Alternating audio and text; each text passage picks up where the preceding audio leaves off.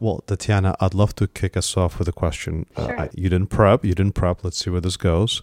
But if you were to think about the most influential author, book, TED Talk, and your professional career, right? I'm curious, who would it be, and when were you exposed to that? So this is going to date me a little bit and take you in the way back machine. But the reason it was very influential was because it actually put me on my journey into HR. So to me, that's kind of a pivotal moment in your life when you decide where you want to go. So it was the book called The Work of Nations by Robert Reich. Are you familiar with that book? I'm not. Please give me an overview. It was in my undergrad studies, and really the whole premise of the book boiled down to, the U.S. has a lot of kind of rich resources, but its true competitive advantage is its labor and its people, and that, we have to continue to sort of take care of that and develop that to stay competitive and to keep our prominence in kind of the world order. So, as I was thinking about where I wanted to go with my career, I was thinking about work, labor, and how I could impact that. So that's how I got into the world of human resources, and here we are. Talk about finding your purpose early that guided you straight into the career that's aligned to you. When I was first exposed to HR work in this industry, I thought everyone would have had the same journey as you did, to have discovered their passions early, and this is what they do. But that is not the case, Tatiana. You've been part of a number of organizations over your career. Baxter, R. Donnelley, Cardinal Health. How would you describe the folks around you in HR, if not following the journey as you did with purpose? What's driving them?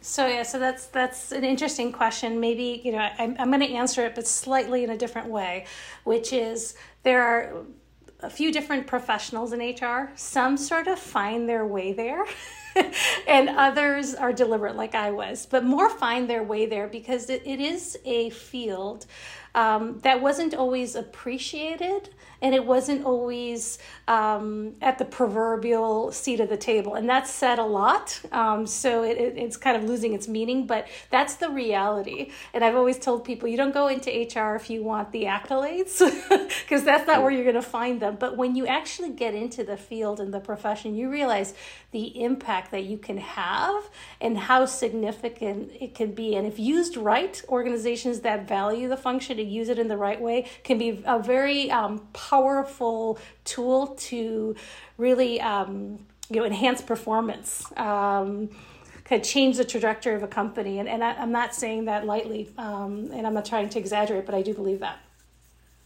Indeed, and that's where our conversation around your purpose and your passion took us, and that's what I'd love to unpack today. We started discussing, how do you treat people in various business cycles, right? We go through expansions, we go through a contraction. So first, kind of why, and everyone would say this, right? This is common sense, but let's go beyond that and talk about why do you see that as an important conversation to have at the executive table? Sure. Well, it's really critical now if you think about the world that we live in right now, where, what is it? There's 2 jobs for every individual. So one, getting people at the table, getting them into companies is becoming incredibly challenging, as well as retaining folks. So what I would say, though, when you talk about kind of the different cycles of business life, it really boils down to remembering that when you bring somebody on board, or when you have, someone that works for your organization, who's part of your team, you're building a relationship, and you have to take care of that relationship through all cycles of the business cycle, whether you're expanding, whether you're contracting, whether you're growing rapidly. And, I think there's different tactics and strategies that you can employ. But at the end of the day, you have to remember there's a key relationship there that you have to take care of. I'd love to try this episode in a different way. Here's what I'm thinking. Imagine I'm the CEO of a company that's venture-backed. So you probably gather from a perspective of how I approach performance and my thinking on it. What if you came to me and you said, hey, we really need to look at the relationship of our folks in a different way through the cycles. And I said, why? Why? And let's have that conversation. How would we have it when my focus is on profitability? But I am a CEO that is not short-term. I'm not just thinking about the next cycle or our stock price in 12 months. I am thinking about long-term value for our shareholders. And I won't be the worst, but I'll be somewhere on a spectrum to challenge it, because I think some of the audiences for this podcast are asking themselves, how do they convince the executives to do what they see is right, but it's not just right. It's also what's right from a business perspective for the organization. So let's see where this goes, Tatiana. Why should I care about treating our people, well during the different business cycles? Sure. So a couple things. One is how you treat your employees will affect not only your employment brand, but your brand as a company. So if you think about it, depending on what industry you're in, you've got consumers that you're trying to reach. And every employee who's been with you, whether for the long term or the short term, is not only a potential talent for the organization, but also a potential consumer. So I think that's something you have to keep in mind.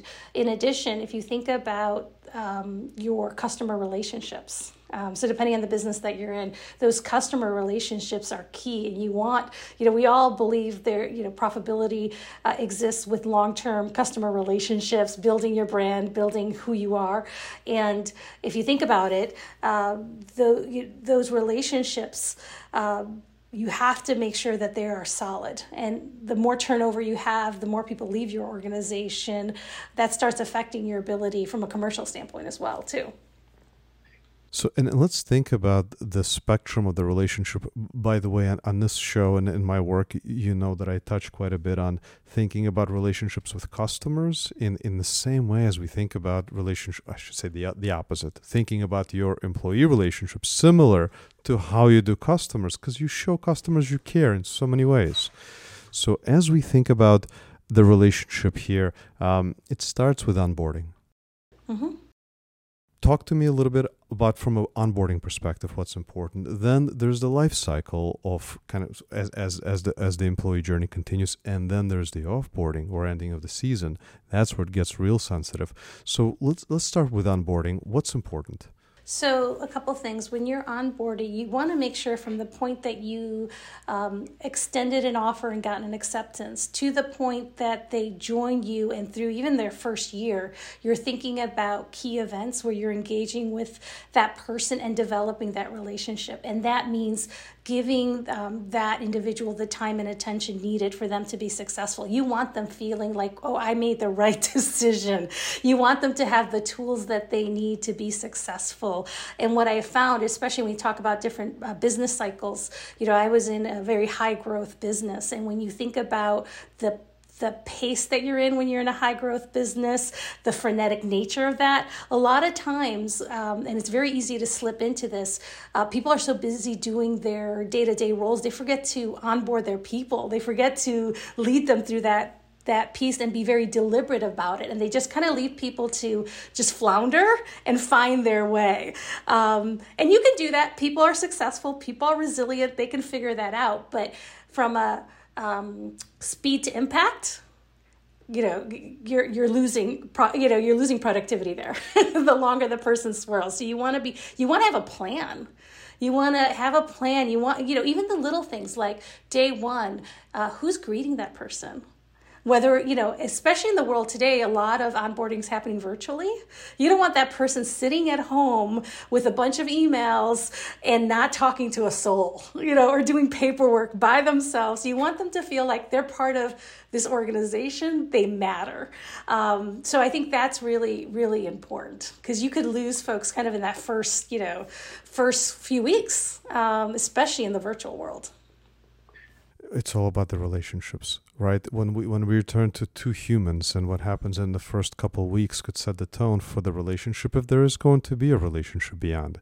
And with virtual specifically, how tempting is it to say, here are the tasks, here's the manual, here's what you read, and now let's get to the output. Let's measure the productivity. So I am that CEO, and I'm saying to you, okay, well, fine. I understand that there is a connection between how we're onboarding them and performance. So now the question is, how do we create a more effective ways? How do I track my data? And Tatiana, as you and I talked, this doesn't have to be current state. This is about us thinking about the future of this entire industry. As you know, we think about it in the context of people initiatives and how to make it more effective. So how do I, as a CEO, create a more effective onboarding as I think about those things that are missing? Yeah, so I think the things you measure, you focus on the things, and you have to kind of measure it from two perspectives. You have to measure it from a qualitative and a quantitative standpoint. So you want to take a look and build in some feedback mechanisms throughout the onboarding cycle to check in with individuals on a qualitative basis. How are they doing? Are they getting the training they need? Are they getting the support they need? You also want to look at it from a quantitative perspective. So for example, if someone's going into a sales position, you want to take a look at how quickly are they impacting? What's their first year look like? And understand what are the interventions from an onboarding standpoint that you're doing, right? So that you can take a look at, is this working? Is this effective? Because I think there's a lot of onboarding. Some of it's good, some of it's not really that that effective. So you want to really make sure that it's targeted, it's meeting the needs of the individual, and it's tailored to the person's position too. So and some of it's based on the relationships that are important, their stakeholders. Have you set up meetings so that individual has met their key stakeholders, internal and external? Are you facilitating that? And checking in to see, are your people leaders in your HR team following that process? To make sure that those folks are being brought into the organization successfully and being productive. Tailored to the needs of the individual, right? Looking at the relationship with that person, not that cohort or everyone in the entire organization. How far would you tailor it? Would you contextualize it to the department, division, the role, how many years they have total experience before joining the organization? How far in ideal state would you take it to tailor it to their specific experience? Sure. I think it depends at what program or what process you're looking at. But, let me start with the most individualized and tailored process that I would recommend. I think every new hire should have scheduled check-in points with their direct manager. And there should be a set of consistent questions that are being asked about how they are onboarding and performing and what they need. And even a simple question, as simple as, is there anything else you need right now that we haven't covered? That would help you be more effective? Is there anything you're struggling with right now that we could take a look at and put that in the hands of the individual people manager? So that's one level of individual kind of what I would say process and most tailored. On the other end, I think you would look at it, and every business is different, so the complexity of the job has to factor in the complexity of the environment you're in, who you're hiring. But you'd want to take a look at, are these new entrants to the workplace? Are the people you're recruiting right off of college with a couple years of experience? That onboarding, that experience, those interventions will be very, very different than your experienced hire who's coming in with 10 years of experience into the business. So I do think you tailor it based on not only department and function, but also years of experience that the individual has coming in, because their needs are going to be different. I couldn't agree more. In fact, we'll be publishing an episode with Ernst & Young shortly where we talk about the cohorts that are joining the workforce today have experienced something no other cohort ever has. In some cases, they've never worked physically. They've been isolated. There is a deep sense of and longing for connection and belonging. You mentioned people leaders. Right. And back to, we're discussing a relationship one has with the organization, or is it with the leader of the organization? And how important is their people leader in that onboarding phase of someone's employee experience? I think it's everything. It's significant. I mean, clearly, the people leader operates in an ethos, in an organization, in a structure, right? So the organization has to be one that's healthy, for the people leader to be able to do their role. But the people leader is critical. They are the experience that new hire has in terms of what they believe the company is. They are the personification of it. It's interesting when we think about an initiative in this case that improves the onboarding experience. The audience we talk about is the person being hired, but in some ways I wonder if the audience who should be focusing on is the people leader, or focus on them just as much, because there's a lot that goes into, and it's an unusual process. Many people leaders are busy, they lost someone is coming in, they have responsibility to their managers, and off it goes. So how important is that audience and that people leader for organizations to ensure that they have the tools, the process, the systems in order to focus on this area? Yep. So I think it's really important. I think you have to put as much care in making sure you set clear expectations with people leaders. Sometimes people leaders don't even know that's their job. I mean, they're like, well, that's HR, that's sales training, that's their mentee. I gave them a mentee. I hired them. That was my big decision. I've got a million fires to put out. They've got everything they need. Oh, and the office admin and HR can help. So I think one is setting expectations that, no, wait a minute, that's your number one job. Because at the end of the day, if you're leading people, your number one job is to lead them through, help them perform, help them onboard, and take them through the life cycle. HR's role, I think HR can play a really good role in this. One is they can give the managers the tools that are necessary and help educate managers around what their role should be. But at the end of the day, that people leader is kind of the critical piece in the puzzle. It's quite a paradigm shift to go from barely noticeable task for them to there being this being number one job.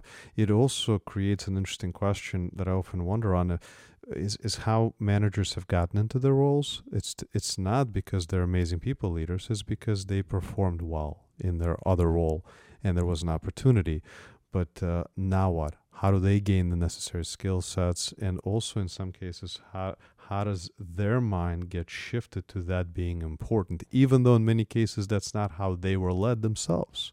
They may be in the workforce for 20, 30 plus years, and they're saying, whoa, what is this new norm? Yeah, when I was just starting, they sent me for coffees and they asked me and no one ever said thank you. It was 3 years before they you see where I'm going with this, right? I completely see where you're going. Yeah, absolutely. It was fend for yourself, survival of the fittest, and you can figure it out.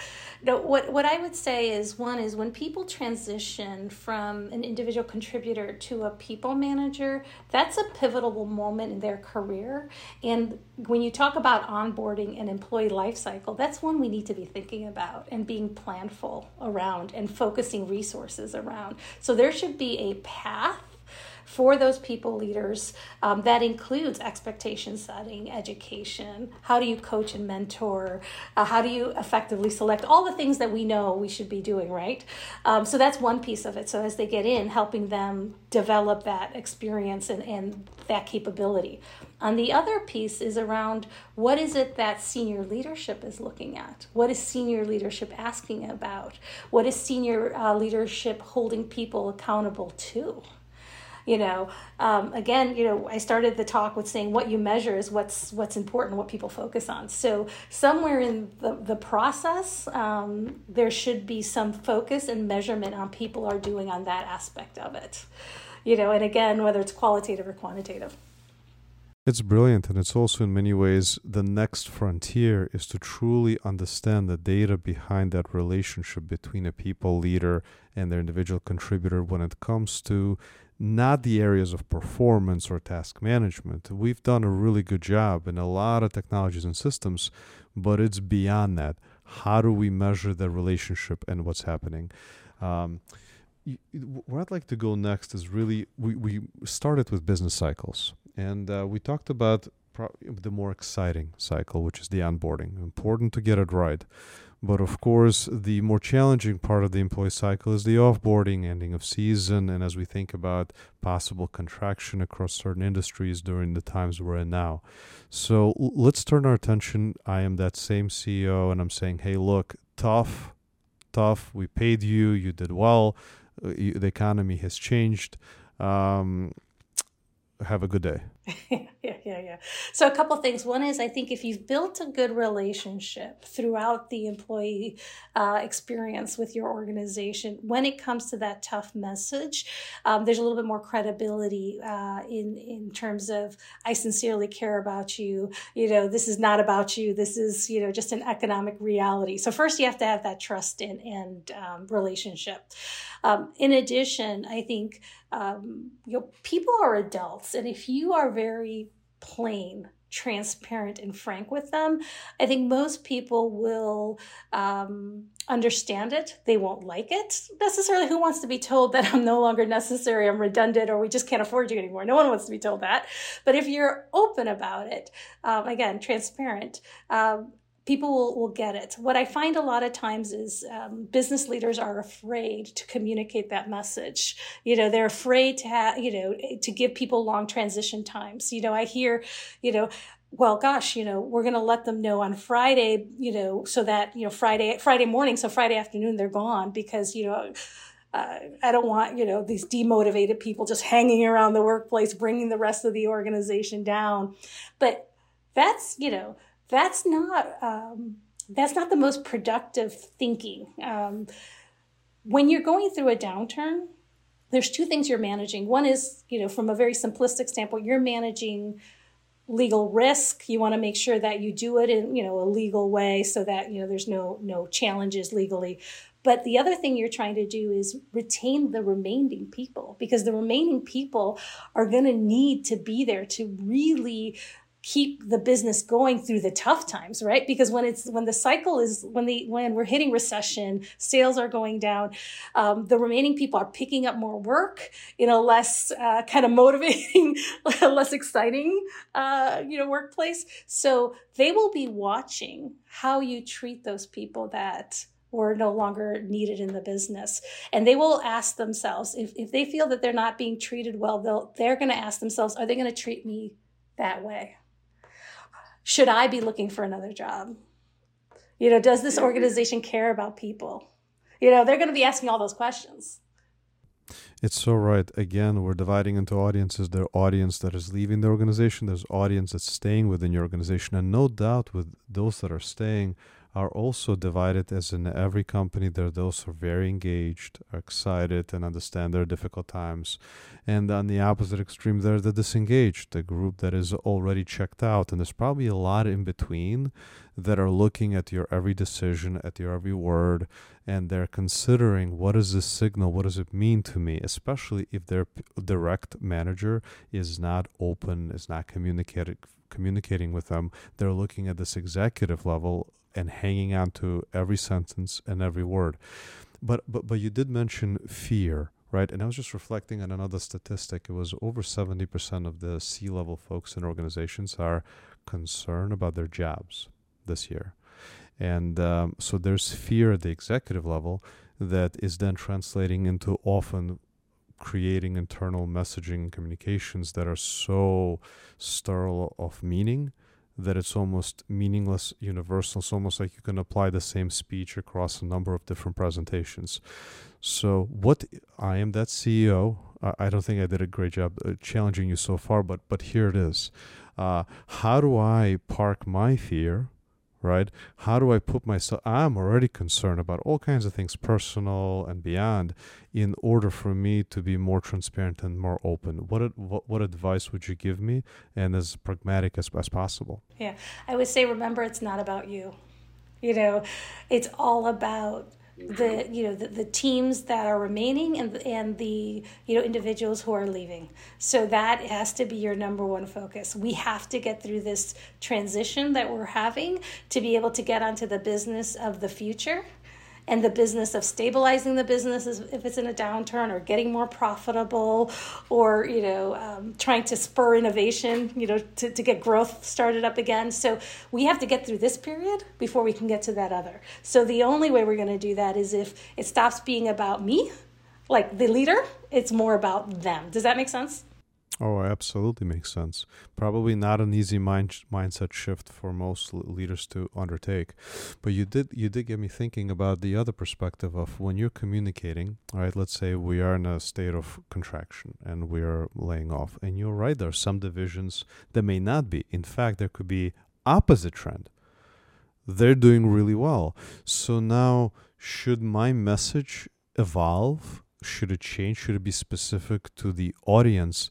Because it feels to me like when a CEO communicates to an organization of, let's say, 30, 40, 50,000 people, the higher you go in terms of the number of people who are the audience, the less relevant this becomes for them. So should that message find its way to be more relevant based on the divisions, based on the performance segments? How far down do you think we need to go, or should it stay broad and open and transparent? So I would say there's going to be tiers of messaging. Every circumstance is different, but there's tiers of messaging. So there's going to be an overarching message, and there's going to be the elevator speech and the presentation and the talking points. And those are going to be, from the C-suite, top of the house, to the organization. They're going to be, in some cases, a little bit generic because there are some specifics that are not needed, or that frankly, a certain population of the workforce doesn't care about. So you want to have that top message. But once you get below that, you absolutely want to tailor it to the audience that you're talking to. So for example, if there's a division, a team, a function that's not at all impacted in terms of their, headcount structure, meaning, they're going to be left alone. What you want to tell them is, hey, this has happened. Because you want to be transparent about what's happening throughout the organization. The last thing you want is the grapevine to tell them, oh my gosh, did you hear, 20 people were let go at this division. What if we're next? That's a killer thing. You don't want that to happen. So you want them to know what's happened. You want them to know that the individuals that were impacted were notified, treated with respect, provided support in terms of severance, outplacement. They're going to have some time to transition, all that good stuff. And then you're going to say, hey, and I'm really excited, about where we're headed. This is unfortunate where we're at, but in terms of what the work we're doing is still really important. Remind people of their goals, what they're trying to accomplish, and kind of where the company is going and why. It's almost like you're re-recruiting people. You're almost, attracting them again into the organization, reminding them why they want to be here. Reminding them of that, because now all of a sudden their security changed, their working environment changed. Yeah, I've heard the sentiment that the managers in the future are going to be really recruiters that are continuously recruiting their people to stay within the organization. And this role of manager in this relationship, for the manager, this to become their number one priority, why don't we just spend a few minutes, and I don't know if anyone listening in it would be a denier of this fact, or if we can convince them if they are, but what is the impact of that relationship on the performance of the individual? What aspects does a relationship between the manager and a contributor impact the performance of that contributor toward whatever it is they're involved in within their organization? Oh, yeah, I think it has quite a bit of impact in a couple different ways. One is, if you have a good relationship as an employee or an individual contributor, you're willing to ask your manager maybe some of the silly questions. You're willing to bring to your manager when you might be, when things might be going off the rails, or when performance is maybe not where it needs to be. And that manager, you can kind of work through that and strategize how to get through that, and you become better as an employee, if that makes sense. Because if you don't have that relationship, you hear a very common term where people say, nobody wants to tell the emperor they don't have clothes. If you don't have a good relationship, no one's telling you you're walking around naked, or, or no one's telling you, hey, I've been doing this process or this function, but I don't know if I'm doing it right.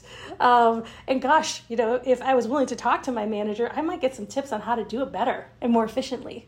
Because I'm not so worried about having to prove myself all the time. I realize that this is a collaborative coaching relationship, and it's a safe space for me to be open with what's happening in the business, what's happening with me. Because, that frontline knows what's happening with your business sometimes more than the manager does. For sure. And I couldn't agree more with you. I think fundamentally all aspects of performance are impacted by that relationship. Whether it's friends, you're in a marriage, whatever relationship you're in, the dynamics of that relationship will impact the way you think, the way you feel, all aspects. So, kind of as if you were to give one piece of advice, I am again that CEO. I am with you now. I believe that it's about the relationships and how we treat people. I also recognize that manager is my custodian of that message. I understand that this is where the message will live or die, right? And I'm looking to impact the managers. What is one piece of advice you could give as I think about my future initiatives? This could be activities, programs. How do I activate my managers in order to be the custodians of the message? Oh, that's good. That's good. I would say what the CEO asks about and what the CEO cares about becomes what people managers care about. So if the CEO would ask, so how's it going? How often are you meeting with your people? What's on your people's minds? Tell me about the 3 things you're working on, manager, to develop your team. Asking those questions, because that sends a very clear message on what's important. So I would say, as they think about it, from a macro level, holistically, whatever people initiative we're going to be putting resources and time against, it has to be on the agenda of the CEO to talk about it, to ask about it, to care about it, to measure it again. I think that's the way you get those custodians to pay attention.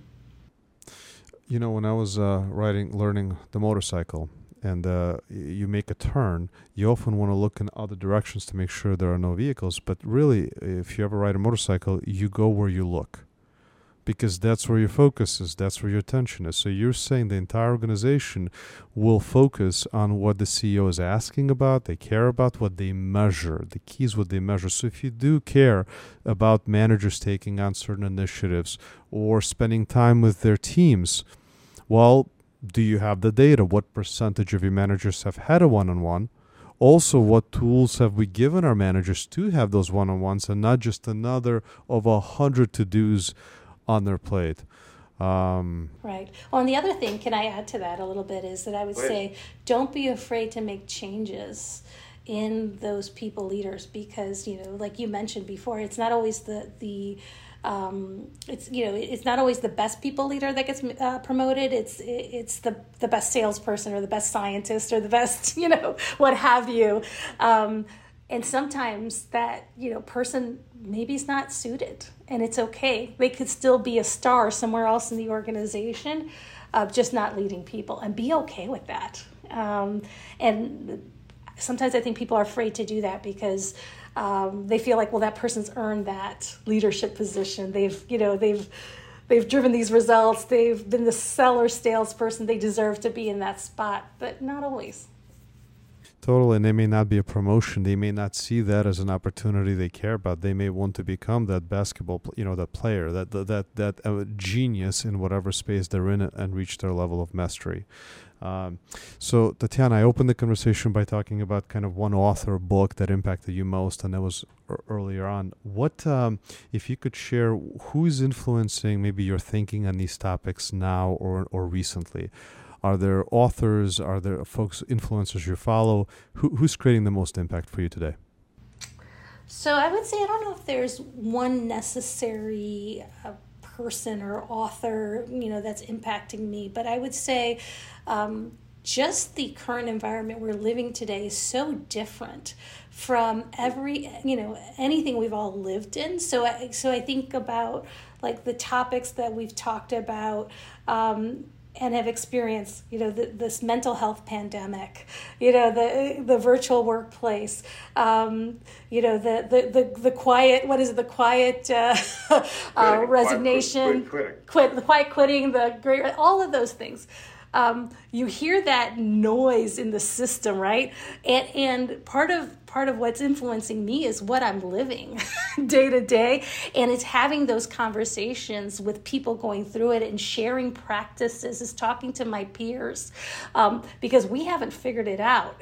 So I think it's just being curious about those topics and talking about them and challenging each other, and experimentation. I think there's a lot of experimentation that is taking place in the workplace, which I think is good. That will continue to kind of move these topics forward. So I can't talk to one specific area, but more about what we're living right now. You're trusting your experiences. You're having discussions with folks around. I don't think anyone has figured this out. I haven't met someone who would say they figured it out. It only remains whether you are curious or not to continue to try to figure it out. Tatiana, this has been a great conversation. I appreciate you taking the time. Sure. No, appreciate it. Have a great day.